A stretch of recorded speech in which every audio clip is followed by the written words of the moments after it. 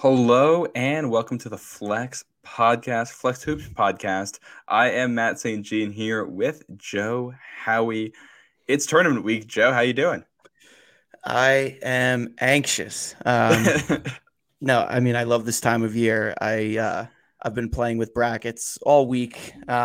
It's a fun time of year, but from the Providence side of things specifically, there is a lot going on in the background. So definitely a little anxious. I'm excited. I think this is a great opportunity for Hopkins to get a little bit of revenge against Kentucky and Calipari. But all in all, I'm excited for the week.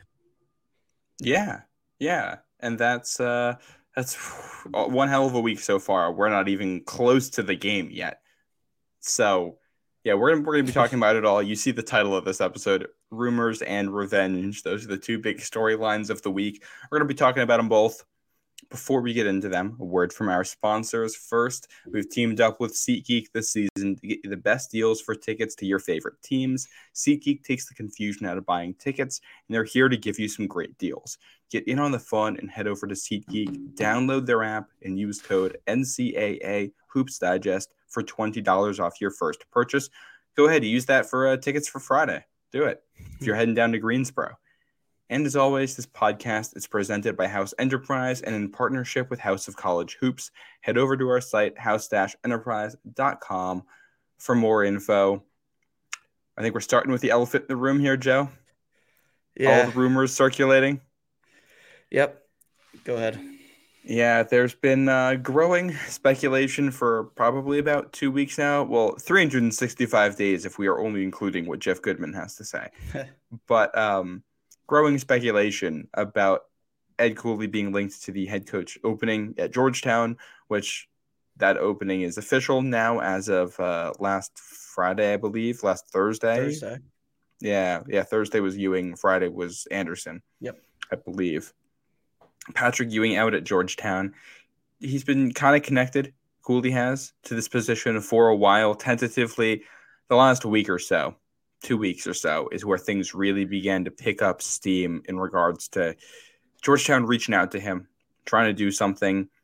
A lot of reports now from people connected to Georgetown that they are offering him, that he is one of, if not the top candidate for the position, that they're willing to offer him a lot of money to go down there. Ed Cooley asked about this after the selection show, and he didn't say no.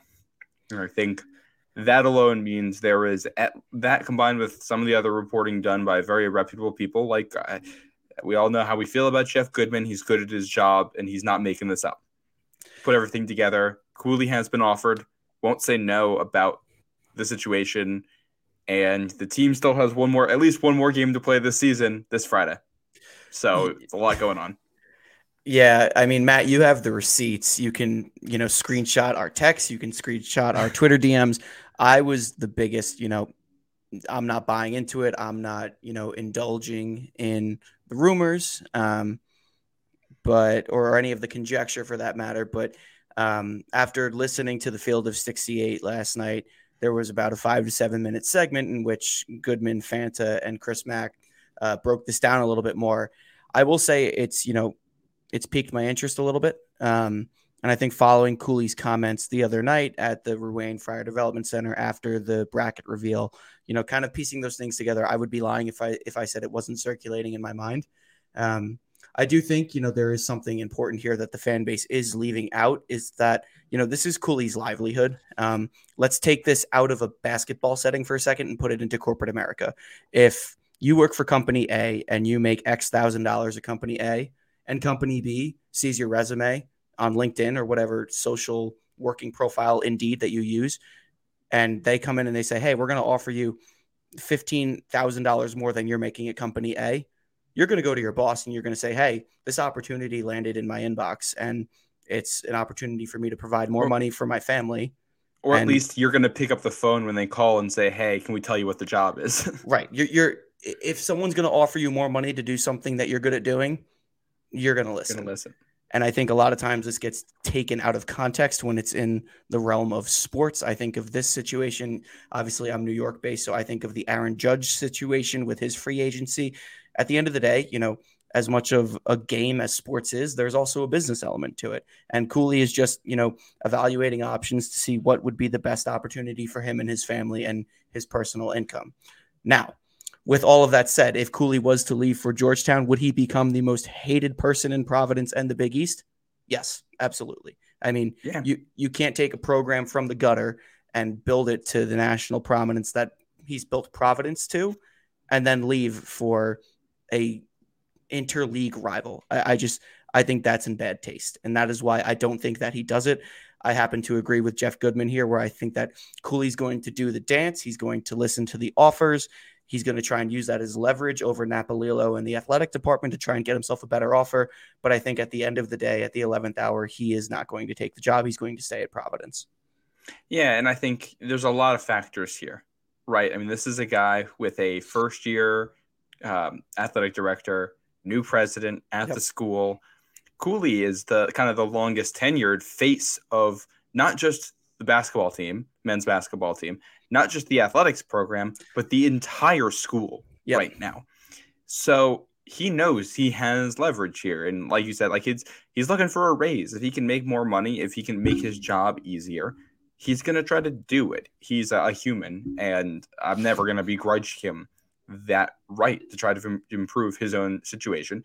He knows he has the leverage, especially after winning a Naismith. And I mean, for all the struggles and the issues we've had with the team this year, 13 conference wins is the second most in program history. 14, which they did last year, is the most. And 12, which they did 2 years before that, is in third place. So 3 of the best 4 Big East records have come in the last 4 seasons. He's done a fantastic job. He knows the school really can't afford to lose him as long as they can afford to keep him. And I think it would be a disservice to himself to not entertain this a little bit. The flip side of it is, I think, and you mentioned the in-conference part of Georgetown. The fact that it's Georgetown and that it's in the Big East is probably why I also lean towards him not taking this offer. The fact that it's Georgetown in the Big East is, I think, the only reason why he's even thinking about it in the first place. John Thompson, as he talked about, is one of his heroes. And how many of us, I mean, we talk about Providence, it's like, is Providence his dream job, or is Georgetown his dream job? Why are we, like, you can have multiple dream jobs. When I was growing up as a kid, there were a lot of different things I wanted to do. At this point in my life, there are still multiple jobs I would consider a dream job. And absolutely. And he's gotten to be at Providence for a long time, and now another one of his dream jobs potentially is offering him. And who wouldn't want the opportunity to go to what once was one of the premier programs in all of college basketball, in a hotbed of recruiting, in a place that has a ton of money, and be the hero to revive a program that you cared about and you worshipped growing up?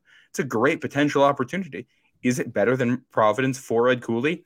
Nobody knows but Ed Cooley.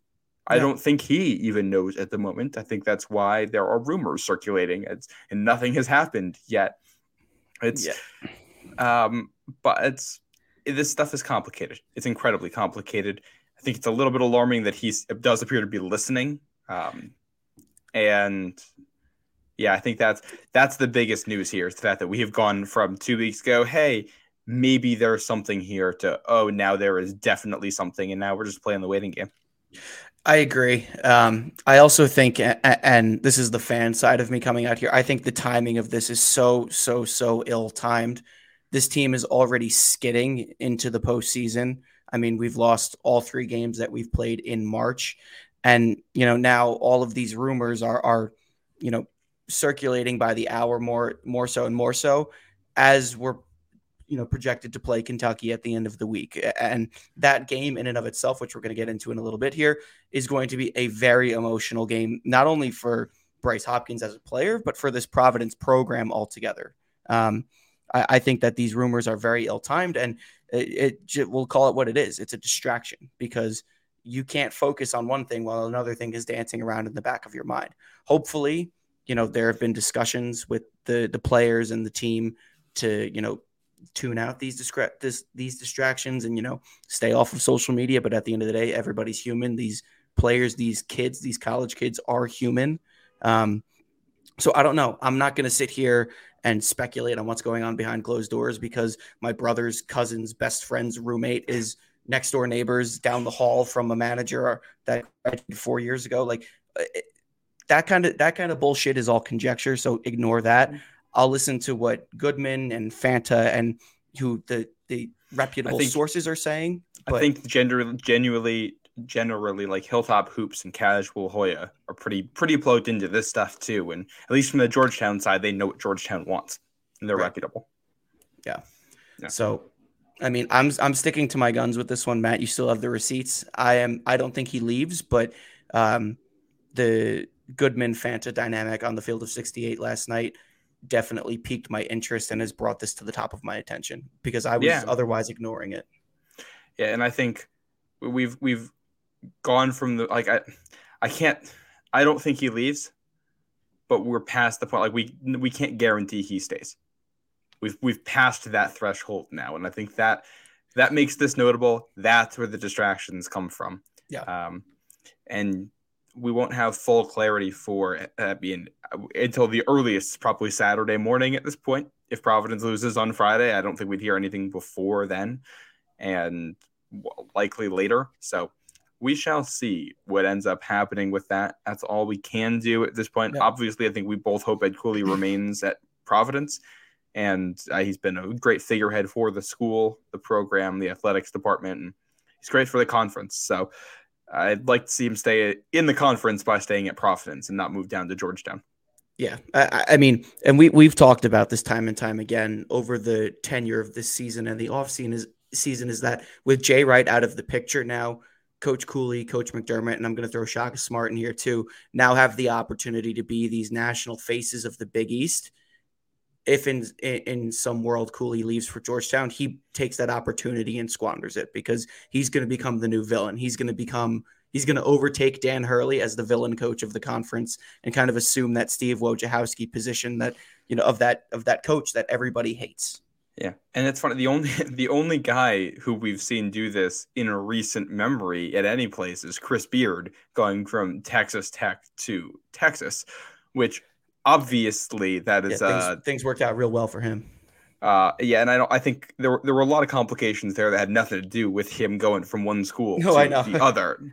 But I think what was notable about that is how very quickly, it didn't take very long to that kind of it got forgotten as a national thing. It's the type of thing that when they play each other, it got brought up. And outside of that, only the two schools still cared about it. And really only the one school there in Texas Tech. So I will say this. I think if Ed Cooley does end up going to Georgetown, I don't think the outside community is going to end up caring for that long a period of time. They'll move on pretty quickly. It'll be Providence fans left holding the bag on that one. And for somebody who has preached family for as long as he has at Providence, I don't think that's a great way to go out.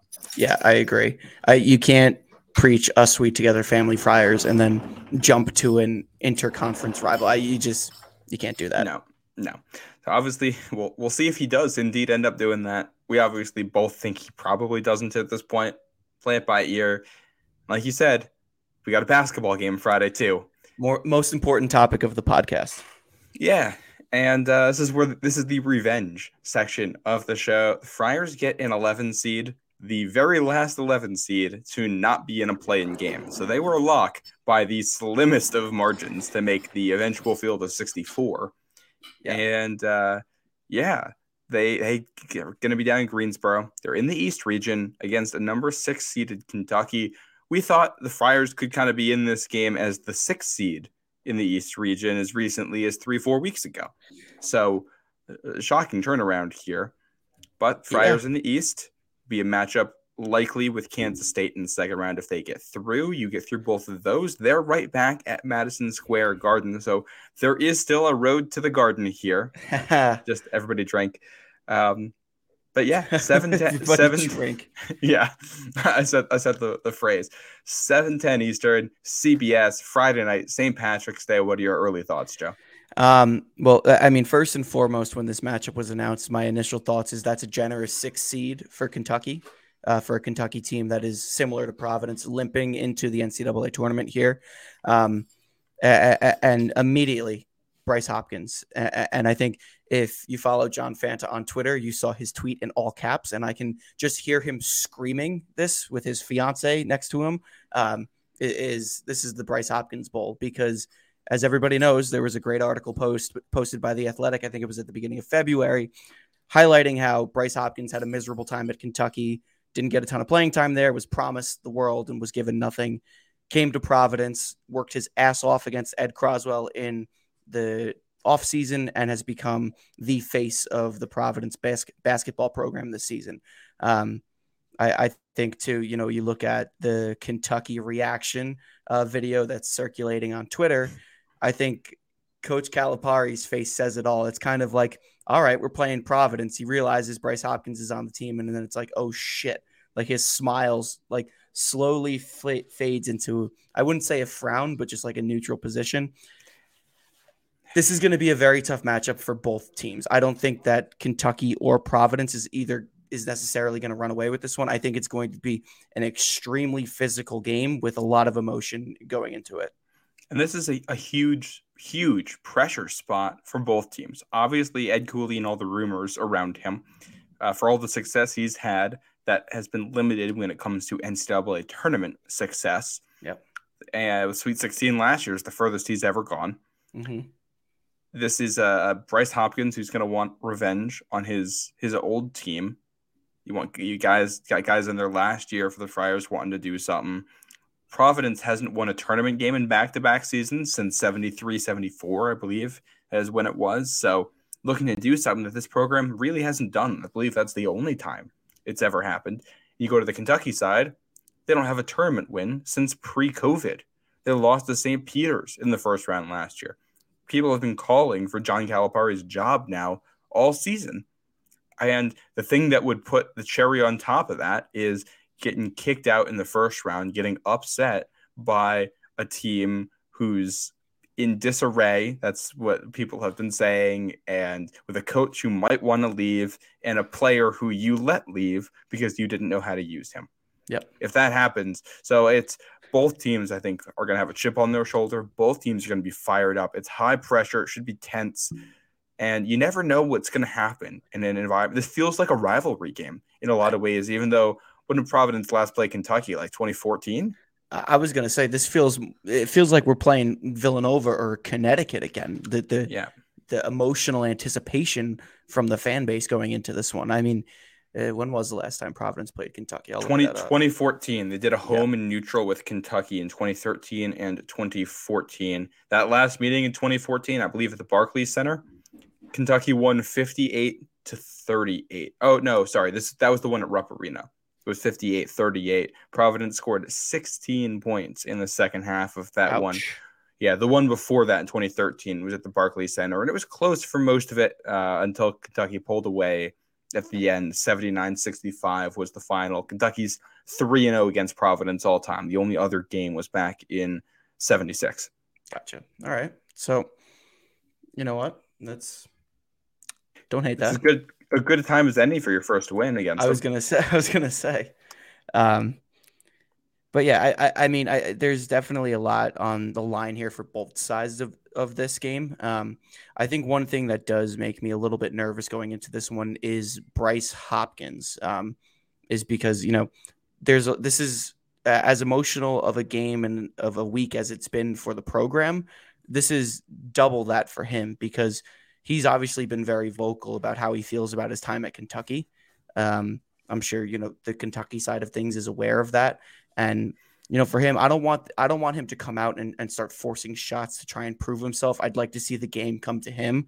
I know, Matt, this is something you and I talked about off the stream, is that, I'd like to see other guys get involved offensively first before we turn the switch to Hopkins.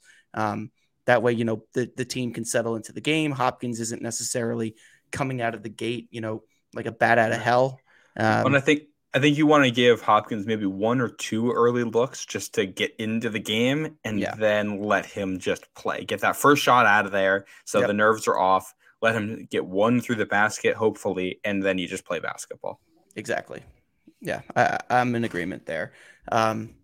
But yeah, I think this is a very intriguing matchup, especially in the paint. You have Oscar Tshiebwe, who's a walking double-double, and Ed Croswell, who, for the better part of Big East play, was kind of slept on with respect to national attention, even though he held his own against the likes of Ryan Kalkbrenner, Adama Sanogo, maybe not Joel Soriano, but certainly Eric Dixon, Jack Nungy, a lot of the big men in the Big East that have been highly acclaimed and, have been receiving a lot of media attention.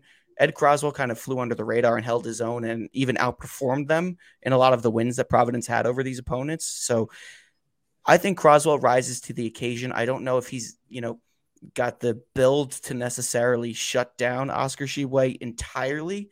But I think he can hold his own. I think, a lot of people that are discussing this one-on-one matchup aren't giving Croswell enough credit. Here's a trivia time for you, Joe.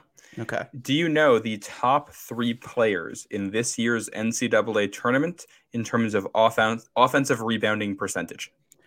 Oscar Tshiebwe and Ed Croswell are 2 of the 3. They are 2 and 3. Any idea who number 1 is? Is it Edie? Yeah.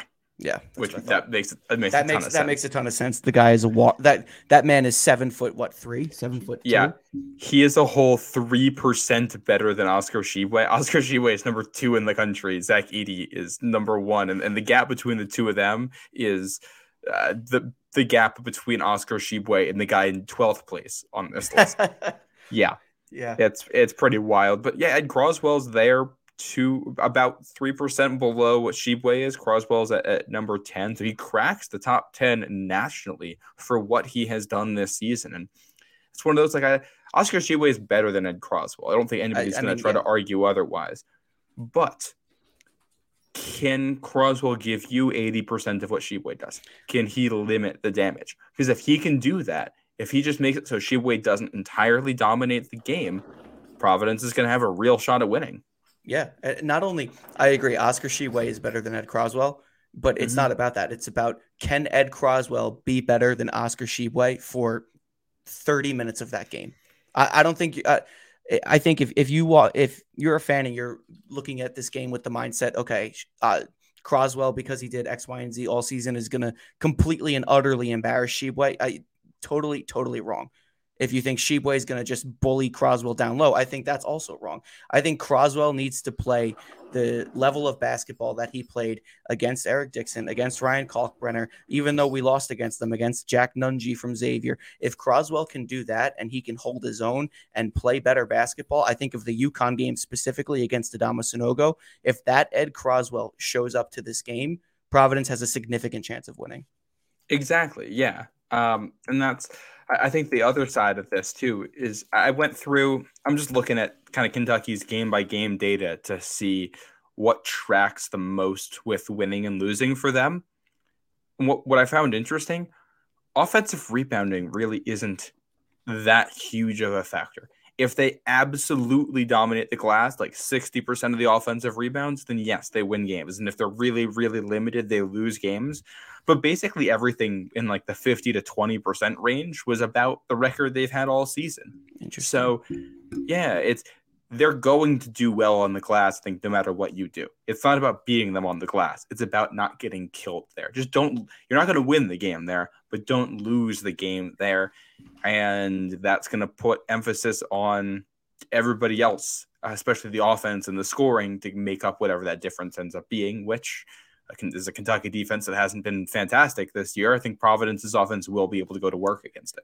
Yeah, and I said this to you before we started recording, Matt, is that this game to me screams like it's going to be a little bit of a mixture of at Seton Hall, at home over Marquette, and then at home over UConn, where, with respect to the Seton Hall and Marquette games, our offense essentially just outran them. I think Marquette especially, our offense kind of just took it and ran away. It wasn't necessarily a defensive slugfest, but the UConn game in that, you still need to show up and at least punch them defensively. You can't roll over. So I think there's a fine line to be towed here where, you need the offense to fire on all cylinders, but you can't expect this to be a foot race, because if you do, you're going to lose. You need to at least bring some defensive intensity. I think the last 7 minutes of the UConn game at MSG during the Big East tournament. If that defensive team shows up and the offensive team that shows up that beat Marquette early on in December, I think Providence will win it easily. But who knows what Providence team is going to show up. Yeah, and that's where I think one thing that I've noticed since Thursday afternoon, talked to Ed in the post game, he was as excited as I have ever seen him after a loss. And I think a lot of that had to do with figuring things out in the last 12 minutes. We didn't even talk about that game on here, but that was the first 28 minutes were awful. And then Terrible. Things clicked.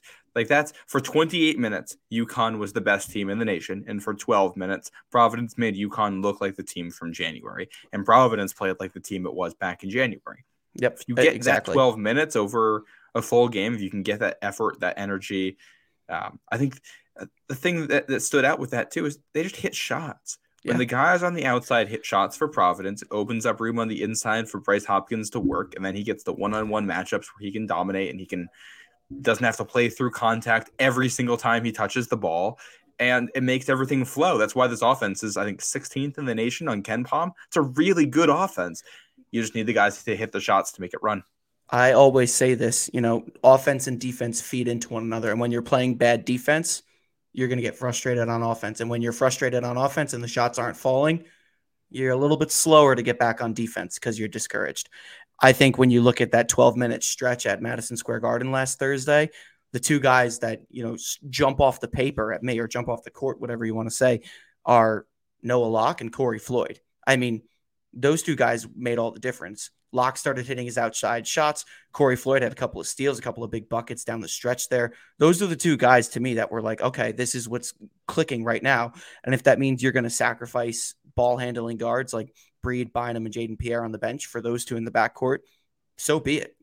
I think we even saw Devin Carter bringing the ball up and playing the one for a couple of minutes there late down the stretch. So if that's what it takes to be competitive in these games, then that's fine by me. I mean, you need guys that are going to be spark plugs from here on out. It's not about egos. It's not about playing time. It's about winning basketball games. And that's the most important thing down the stretch here. If that means your freshman and your fifth-year transfer from Louisville and Florida and wherever the hell Noah Locke else came from, if that means those guys are getting your minutes and you're having your small forward bring the ball up, fine.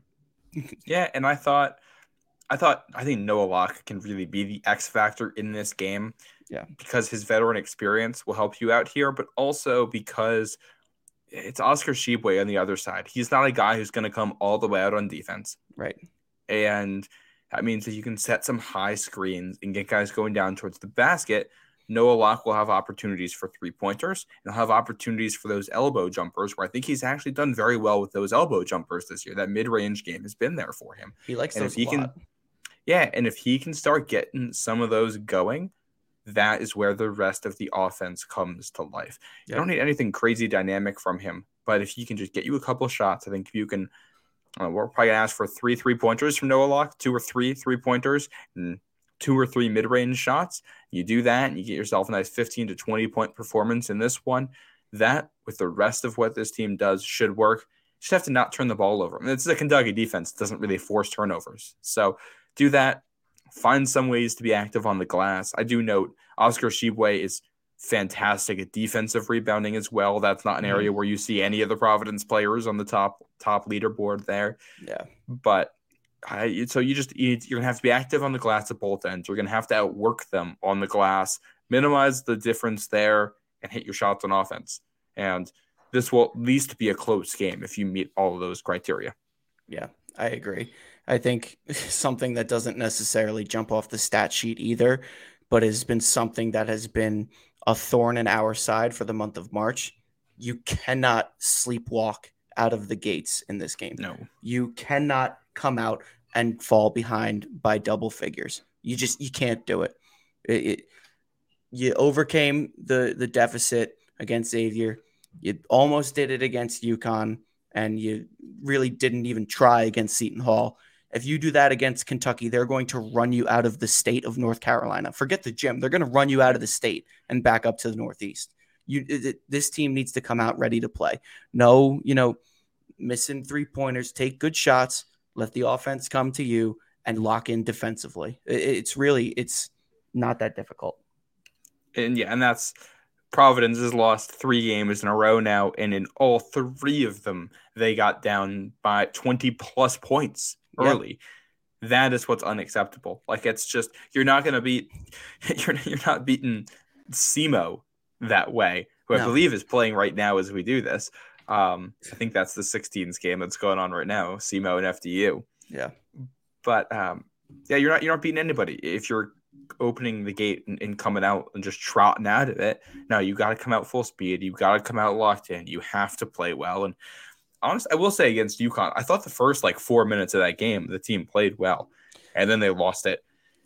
And I think that's how long have we talked about it this season? They still don't have a solid rotation of guys. And I think that's because the players themselves are so inconsistent. There isn't really a button to push that's like, okay, we can go to this right now. Yeah, I think that was probably one of my bigger frustrations with that game is it's like you go down in these holes and you try and throw shit at the wall to see what sticks. I feel like you got to keep things tight, especially now. You're playing for your life here. You lose this game and the 2022-2023 campaign is over. So you really don't have time to tinker with, okay, does Rafael Castro play better defense than Bryce Hopkins right now? You don't have time for that. It's a fact of the matter.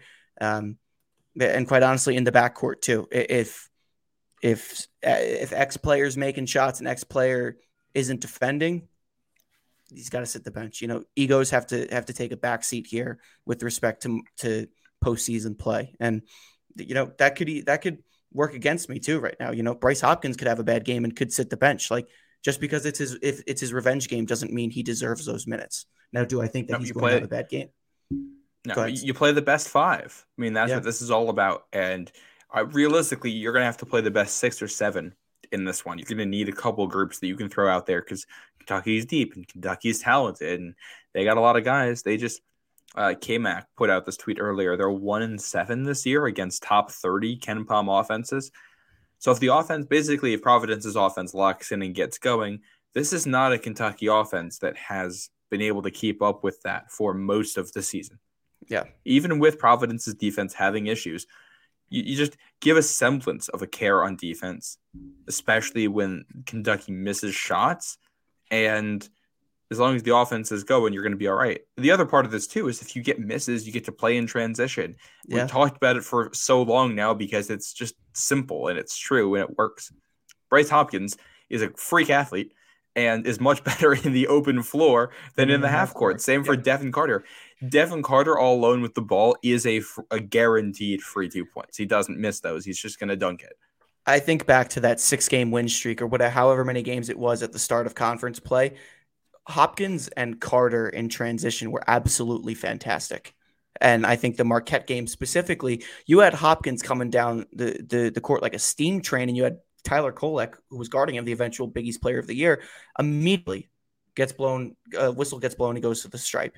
If you get a Hopkins full head of steam, looking to steamroll some of his former teammates, and they don't get their feet set or they leave that hand in there too long while trying to contest a shot, Hopkins can get to the line very easily. So I think you're totally right, Matt, with respect to transition play. On the Kevin McNamara front, I actually, in the wee hours of the night when I was on my Twitter binge until 2:00 in the morning, I actually listened to a replay of the Kevin Mack Sports Hour. And he said that stat that you just shared about Kentucky being 1-7 against top 30 Ken Palm opponents. He also said this is not he said this is not your father's Kentucky where they have a nice array of first round NBA draft picks. This is a Kentucky that looks much different this year. I mean, granted, Shibwe is really good. Toppin is really good. We saw him, what was that, at URI a couple seasons ago. They still have good players. He was back there in 2020. He was there our senior year. Yeah. They still have some really good players. Calipari is a really good coach. But this is not the same Kentucky that won, 8 national championships. This is not the Kentucky that is ranked first in the nation. Kentucky's backcourt is a little bit young, a little bit beat up right now. And I think, our backcourt is just blatantly older and better, is in my personal opinion. And I haven't watched a lot of Kentucky basketball, but this is what everything is pointing to right now. Yeah. Well, and you look at some of the names to watch here in their backcourt. Cason Wallace, who's a freshman, he's going to go to the NBA next year. He's really the only bona fide NBA guy on this roster, I think, right now. At least first round, like lottery pick type guy next year. Right. He's their starting point guard, and he's fine. He passes the ball pretty well. He can play some pretty good defense. He's not a great 3-point shooter. He's below 35%. He's streaky. He's an average shooter. He's nothing more than that. Antonio Reeves in the shooting guard position for them, who's a transfer up from Illinois State. He's in his 4th year. He's a senior. These are not the guys you typically see when you're talking about a Kentucky team. Right. He's a good 3-point shooter. He hits it over 40% from deep. So that's a guy you got to cover. After that, Chris Livingston's a freshman for them. He doesn't really do a whole lot. He's 6'6". He can help you out on the defensive end, but he's not. None of these offensive numbers pop whatsoever for him. And he doesn't really knock down shots from deep. He doesn't take a lot of shots from deep. Jacob Toppin is a good player for them, but again, there's nothing that super jumps out other than that he's a good rebounder. He's not a fantastic shooter or finisher. And then you got Oscar Tshiebwe, who's obviously a national player of the year type guy and who can take over a game. And we'll see if Sahvir Wheeler plays in this one. He's a small guard for them who can do some stuff and can make things work for them. But it's not – you're absolutely correct by saying this is not your father's Kentucky team. This isn't the Kentucky team we watched in middle school growing up. No. This is not – it's an offense that's effective because Oscar Tshiebwe is really, really, really good, and they get offensive rebounds and second chances. Just be competitive on the glass, and this offense is not that good. Right. And this isn't me trying to take anything away from this Kentucky team or program, because obviously Kentucky is a very historically well-known college basketball program. But I think when you look at, the landscape of college basketball fandom and March Madness as a whole, a lot of people are immediately writing Providence off here because it's Kentucky, the blue blood, the multiple national championships, versus Providence, the small Northeast school out of the Big East that, got the doors beat off in the Big East tournament. And, I think a lot of people are just looking at the overall program historic profiles in this one and aren't really digging into the details. Like this, I personally think the 6th seed is very generous for Kentucky. I think it's a very generous seed given Kentucky. I saw this as a 7-10 matchup in brackets about a week ago. So this is a really good draw for the Friars. It's an inconsistent Kentucky team, from a team that has lost 2 of its last 3, by the way, both to Vanderbilt. Who's in the NIT. Yeah, and Vanderbilt's playing good ball right now, but they're not like Providence can play that level of ball. Providence has played better ball this season as recently as a month and a half ago. Right. And it's just like you look through this resume for Kentucky, they lost on a neutral site to Michigan State. They lost at Gonzaga. These are obviously acceptable losses, but they did happen. They lost to UCLA on a neutral court. They did beat Michigan on a neutral court in a game that was very close. I believe that game was in England back in November. They did a special over there. They have a loss to Missouri. They have a loss to South Carolina. That's the Georgetown of the SEC right now in terms of how good they are. Yeah, that's a bad loss. That's a really bad loss for Kentucky. That's a quad 4 loss. That was at home too. They lost to Kansas at home. They lost to Arkansas. They lost to Georgia, and then twice to Vanderbilt. Georgia is like, I don't know, the Butler of the SEC right now with how good they are. If you had a team from the Big East that lost to both of those teams, we're not talking this way about them. The only reason Kentucky is being talked about this way mostly is because of the brand. There's the brand. And they have some good wins in there too. I listed the losses, not the wins. It's not like they haven't beaten anybody. Right. But they're up and down. You don't know which team you're going to get.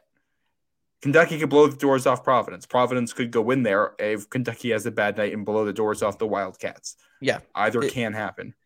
I mean, really, the character foil here of Kentucky is Providence. Like they both have some, not so great losses on their resume. They both have some good wins.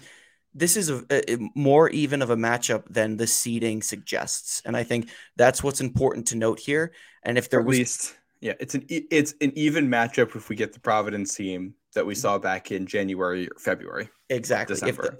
If the Providence team that was ranked in the top 25 for whatever 6 or 7 straight weeks, with Bryce Hopkins in the conversation for Big East Player of the Year, in the running for at least a share of the Big East regular season title, if that Providence shows up to Greensboro, North Carolina on Friday to play Kentucky, I think you're going to get a very, very close game. Like, exactly. Close enough where the spread of 4 isn't covered. Yeah. And if it's a close game, then it's just going to come down to who makes the shots. And you know what? If Kentucky makes them, Kentucky makes them, and that'll happen sometimes. But yeah, I think this can be absolutely a competitive game. And the Friars have gotten a little bit unlucky at points of the season, it's felt, and part of that has been absolutely self-inflicted. Right. But shoot yourself in the foot. Yeah, but there might be a little regression to the mean due here. Like, this team has played bad basketball, I think, because they haven't been locked in. And Ed Cooley seems as happy as he's ever been.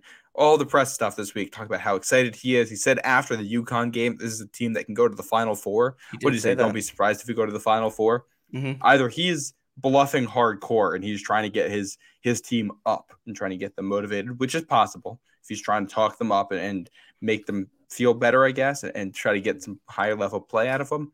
Or he's finally seen something out of them, and he's seen them come together, and they've had meetings, and things have gone well, and things have been better in practices. And if that's the case, that if you go in Bart Torvik, which is Ken Palm but free, you can sort dates on there. And from the start of December, I think, through the UConn win or the St. John's win in early January, Providence was like a top 15 team in the country. Yeah. If you get that team, the only way they lose is if Kentucky goes and does something crazy or Oscar Tshiebwe dominates the game. And if that happens, that happens. You put yourself in the spot by losing the games to play a team as good as Kentucky in the first round. Yeah. I just want to make a comment on the Cooley. As good of a motivator as Cooley is for these young men, he's also a great coach and a great mentor. And I think if you're going to read between the lines with some of this stuff here, you look at Providence's reaction when they heard their name called during the selection show. Cooley immediately looks at Bryce Hopkins. Hopkins walks around. Cooley doesn't keep his gaze off of Hopkins. They come back, they embrace. So it's, Cooley knows damn well what's at stake here for his star player and for his program. And if we're going to, flip the pages back a little bit here to what we talked about at the beginning of the show, a win over Kentucky and Calipari only helps this man with whatever negotiations he's working on in the background. Exactly. So obviously we'll see how it goes. I think it was also notable, I think there have been the body language experts have been out and about the last couple of weeks, and I'm not going to speculate. I would guess some of that is fair. I don't know to which point. That did not look like a team on Selection Sunday that didn't want to be together. That looked like a bunch of guys that do want to play and are excited. And you know what? Maybe waiting until the very last 11 seed to be picked and having some nervousness on Selection Sunday about whether or not they're making it breathes a little more life into you. Cooley was clearly, he said this is a second chance. So, you know what? Sometimes you need a little wake-up call to, get you going on the right track. Hopefully the right track for us is a win on Friday. Happy St. Patrick's Day. Yeah.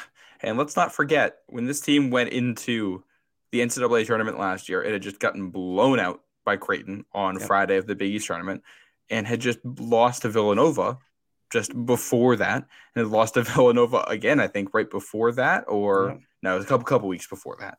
But I had lost 2 out of 3, including a blowout loss on a neutral site to a 9 seed or an 8 seed or whatever Creighton was. That was not a Providence team that was trending in the right direction into the tournament. It was a team that got into the Sweet 16. I don't care about momentum. I don't care that this team has lost 3 in a row. This team is Jekyll and Hyde. There are 2 Providence teams this year. I also don't care about the home road splits, because we saw this team almost lose to Ryder in the first game of the season at home. I don't think it's home road. I think it's that this team was locked in for 6 weeks and has been hit or miss for the rest of the season. It's just that those 6 weeks happen to coincide with facing a couple good teams at home. And it's also always easier to win at home, but how are you going to watch the last 12 minutes of that UConn game and tell me this team has an ability playing on a neutral site? You can't. There is some truth to playing at home versus playing away from home. I think a lot of people like to beat that argument to death because it works in the favor of bashing Providence. Is my take on that. There is truth to it. Providence did not play well away from home this season. That's an objective fact. You can't argue that. I think taking that and dissecting it and using it as an analysis of the team and X, Y, and Z, I think that is just, that's banter and that's conjecture that you don't really need. So, like you said, Matt, Providence played the best basketball of the last month and a half during those final 7 minutes against UConn at Madison Square Garden. So, you know what? If that team shows up against Kentucky on Friday, I'd be very confident in the Friars. Yeah, and let's not forget here some of the away from home performances. Like there's the Miami, St. Louis, and TCU ones, which get brought up. Right in between those were 2 home games against teams outside of the top 300 in Gen Pom that were kind of close for most of them. 14-point wins in each of them at home. Not the greatest performances, and they got the win at Seton Hall. They got a win at Villanova. Yeah. They went to Xavier and send that game to overtime. Either team could have won that one. They didn't have a letdown. The road letdown against St. John's happened kind of in that right as we turned to February and things started to go south. The loss at UConn, they showed up for, and UConn just pulled away. And they lost the last 2 regular season games at home. I think this team just sometimes doesn't show up for games, and it happened to also happen on the road against good teams. Right. So there's no pattern here. There's no real common theme other than if the team shows up, chances are they'll win. If the team doesn't show up, regardless of the building that they're playing in, chances are they're going to lose or make it very difficult for themselves to win. Exactly. Yep. That's the key thing right there. And I think we'll know in the first 5 to 10 minutes of this game on Friday night if Providence is going to have a shot or not. I agree. I will say this. Maybe I won't say it. I'm not going to say it. Okay. I changed my mind. I don't want to say it. No jinxes. No. But yeah, Friday night on CBS, you get the primetime treatment for this one. I would assume if Providence gets through to Sunday, they probably also get that treatment for a Sunday game. I assume the crew would be staying. So could be a nice little national treatment for the Friars and a really good chance to prove yourself on a national stage. Yep. This is it. It's do or die time. It's 0-0. You wipe the records clean. Nothing that happened before this matters. So you go out and you do what you can. And I think I don't mind if this team loses at this point, and this is kind of what I said about the Big East tournament. I mind whether or not they show up and play hard. Exactly. If you put the effort in like you did at Xavier, like you did at I guess against UConn in the final 7 minutes. If the team makes an effort and looks like they want to be there and they're competing at the top level that they can, and at the end of the day the ball just doesn't roll their way and they lose, that you can stomach.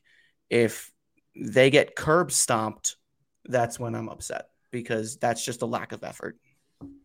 Exactly. I think that's about all we have to say on this one. Yeah. Enjoy your Guinnesses. Throw on your Friar lucky shirts and your scally caps because this one's on St. Patrick's Day for the 2nd year in a row. Gotta love it. Playing on St. Patrick's Day is fun.